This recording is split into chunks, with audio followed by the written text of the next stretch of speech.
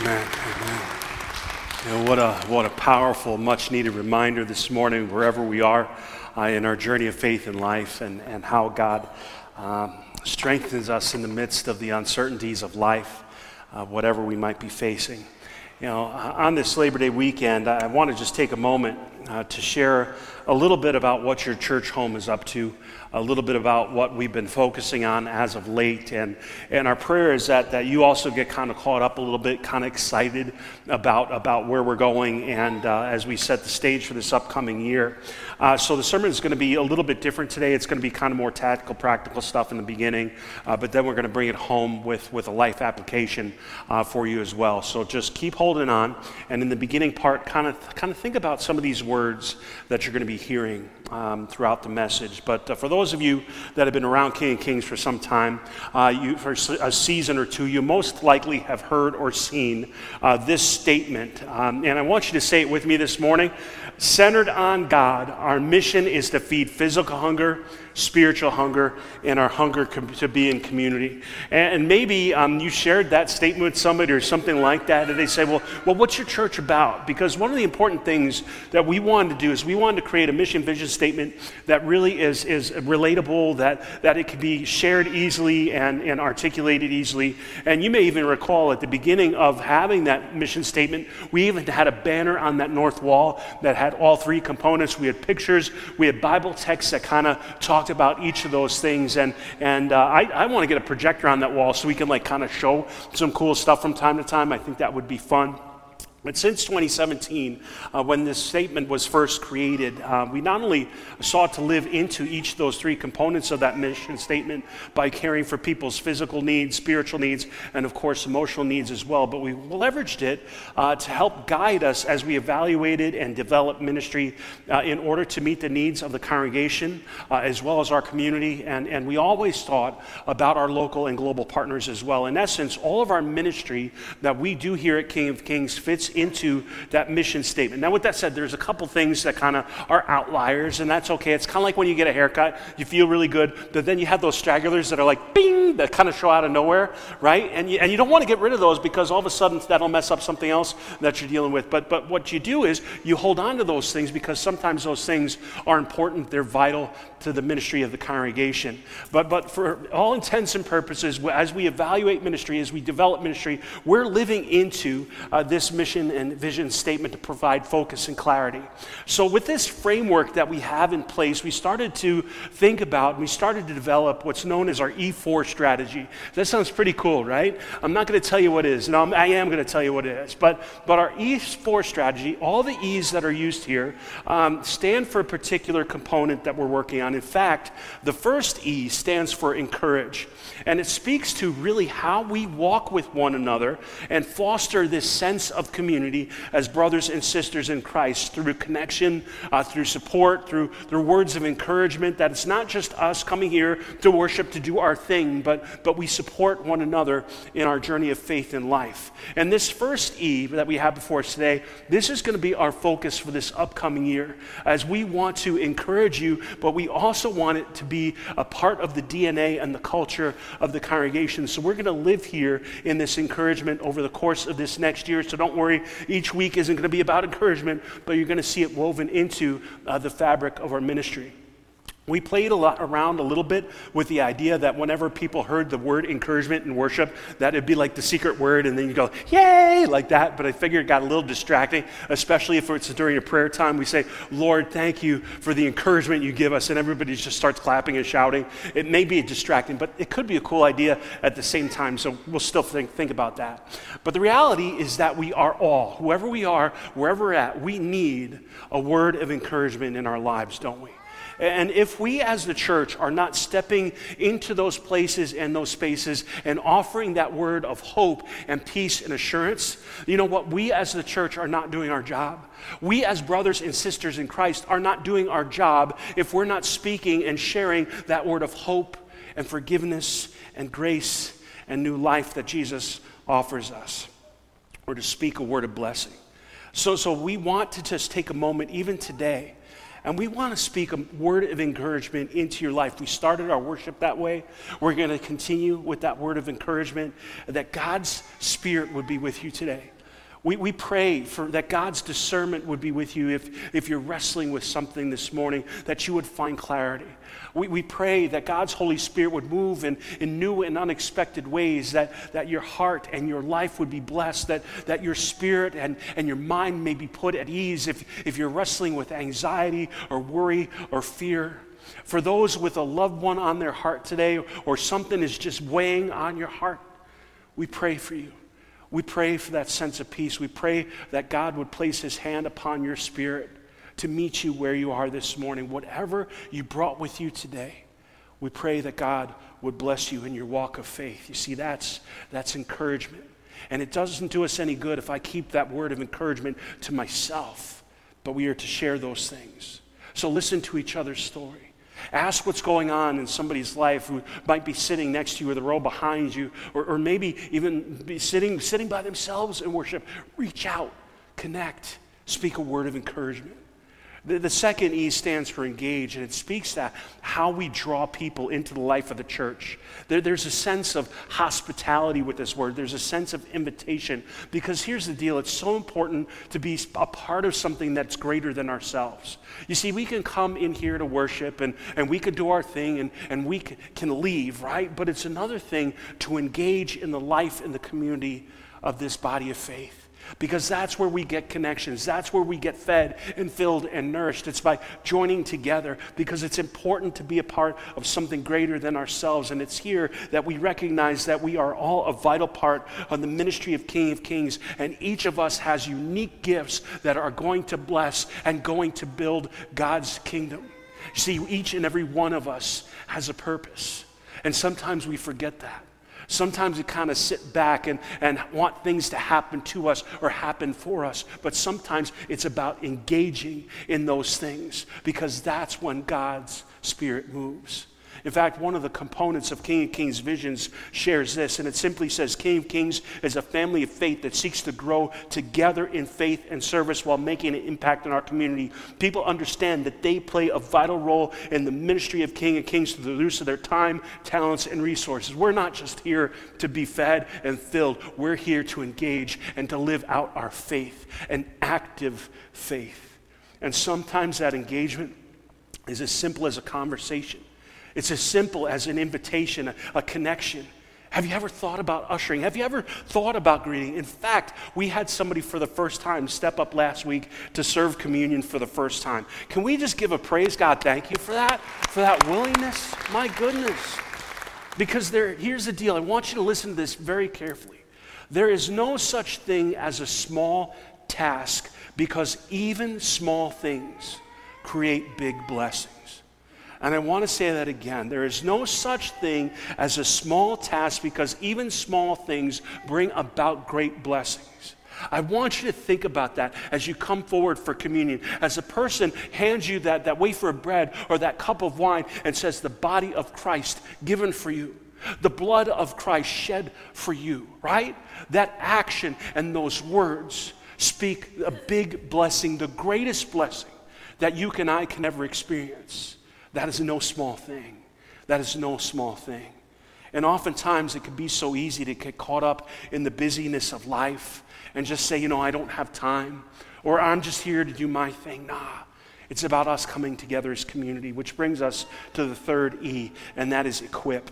And that speaks to how we equip people and how we prepare people to carry out the ministry that is created through the spaces and the opportunities provided, that we provide knowledge and training and the necessary tools to step into those places where those gifts, your gifts, are needed, whether in terms of serving or teaching or caring. And here's the deal. For our communion assistants, it's as easy as getting a tattoo on your wrist that says the blood of Christ shed for you, so you never forget it, right? We won't make you do that. Don't worry, we won't make you do that. But oftentimes we say no to something. Listen, oftentimes we say no to something not because it's difficult or because we don't want to do it, but because it's unfamiliar. It's simply because we are not familiar with it. But once we experience that thing, more and more apt to say yes, right? You see, I'm a creature of habit, and so for me to step out in the unknown is a little bit, that's hard for me. I think about it in terms of going to a new place, and this is the way my mind works. I think about, well, what's traffic going to be like? Well, when will I know to turn, or would I be able to park? And hi, how are you? Oh, you can come up, it's totally cool. Where to park or what to do, and my mind starts racing, or what can I expect, or maybe just what are the people like there to be there? Once I step into that place, right? Once I step into that spot, man, where does that stuff go? Where does that worry go? Why? Because it's now become familiar. And I find that it becomes easier and easier every chance that we step in to do those things. You see, we want you to have the same experience here when it comes to serving. We want to walk with you so that you feel at peace to say yes, that you feel like, I have the gifts to say yes and I feel comfortable. So we want you to be encouraged. We want you to be engaged. We want you to be equipped, which brings us to our fourth and final E. And I want you to say it with me. Here it is. Anybody got that one? Anybody? Doctors in the house or something like that? That's actually not our next E. Our next and final E is the word empower. Empower. Which speaks to how people are uplifted to carry out the ministry, where we are blessed, where we are sent, where we are also celebrated for our partnership together, because each and every one of us has a role and a purpose in the life of our church home. I don't care who you are, what age or stage or life you're in, we all have a role and the purpose in the life of the church, whether here in this place or out in the world, wherever our sphere of influence may be. You see, being the church is not just about being here in this space. It's about how we live and act in the world as the light and the life of Jesus Christ. Because here's the deal. As your church, we want you to be encouraged. We want you to be engaged. We want you to be equipped. We want you to be empowered. Basically, what we're doing here is we're living into the Great Commission, where Jesus says in Matthew 28, verse 18, he says, all authority in heaven and earth has been given to me. Go therefore and make disciples of all nations, baptizing them in the Father, Son, and Holy Spirit, and teaching them to obey everything I commanded you. And remember, I'm with you always to the end of the age. You see, each and every one of those words are captured in Jesus' statement. It wasn't just by chance that we threw these words up there and we thought to ourselves, well, what starts with E, right? No. There was some thought behind it. There's intentionality behind it. And we're living into that great commission that God calls each of us to. But before we step into that E4 strategy, what we need to do today is we need to take a step back. And this is what this Labor Day is all about, because we think about, well, what is the work that we're called to, but how do we do that work? Because much like a good structure, you need a firm foundation upon which to build. In fact, we have before us today the driving passage of Scripture that has been the foundation for our visioning and our planning here at King of Kings for years. It's Psalm 127, verse 1, and it simply shares this. I want you to read it again with me. Unless the Lord builds the house, those who build it labor in vain. Unless the Lord guards the city, the guard keeps watch in vain. It's about starting with God first and keeping Him at the center of any and every aspect of ministry, that each and every decision is steeped in prayer, that our sole purpose is to give glory to God above any and all things, and that we listen to the prompting and the presence of God's Holy Spirit, which moves in our lives. Because the more that we listen, the more that we respond, the more we're in tune with that Spirit, the more God speaks and acts. And it's not only stated here in this verse, but it's also uplifted in our mission statement, which begins with that central focus, where we say, centered on God. That's the most important thing. Because there's a lot of stuff, as you know, in the world that seeks to distract us from that vision. There's a lot of stuff in the world that seeks to distract us from our God-given purpose and mission. But it's by building on that firm foundation of Jesus that we as the church, we as followers of Jesus Christ, are built and established. In fact, Ephesians chapter 2, verse 21 through 22 shares this about the church, and it shares this about us as a body of believers. It says, in Him, Jesus, the whole structure is joined, what's my next word? Together, right? and grows into a holy temple in the Lord, in whom you are also built, what's my word? Together spiritually into a dwelling place for God. It's about us as brothers and sisters in Christ coming together as the body of believers, as a family of faith, to work together for the sake of the gospel of Jesus Christ. That is our call, and that is our mission, church. And you are a vital part of that mission and ministry. Once again, whatever age, whatever stage in life you are, you have a mission and you have a purpose. And I pray that you begin to live into that. In fact, another part of our faith statement shares this. Once again, it says, we are a church of individuals called, what's my word? Together by God to be one in ministry and mission. We want you to be encouraged. We want you to be engaged. We want you to be equipped. We want you to be empowered. Yet here's where we begin to turn a little bit. Because Psalm 127 not only applies to the church, it also applies to all aspects of life. See, we can build and we can establish some beautiful and some wonderful things. We could just dig down and do it on our own, right? But the true blessing is when we establish those things that we work on, that we place those things in God's hands and place them in His care, and we trust in His providing. So whatever you're working on right now, whatever you're working towards right now, whatever you're wrestling with right now, place that in God's hands. Place God at the center and allow Him to guard and to guide your steps. Proverbs chapter 16, verse 9 simply puts it this way. It says, the human mind plans the way, but the Lord directs the steps. No matter what you're doing, no matter what you're focusing on, no matter what direction life is taking you, it's about following that plan and that will, that steps of God.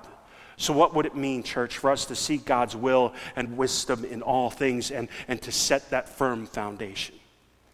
So I got to tell you, Rachel and I this past Thursday officially became empty nesters at 3:37 in the afternoon, Thursday.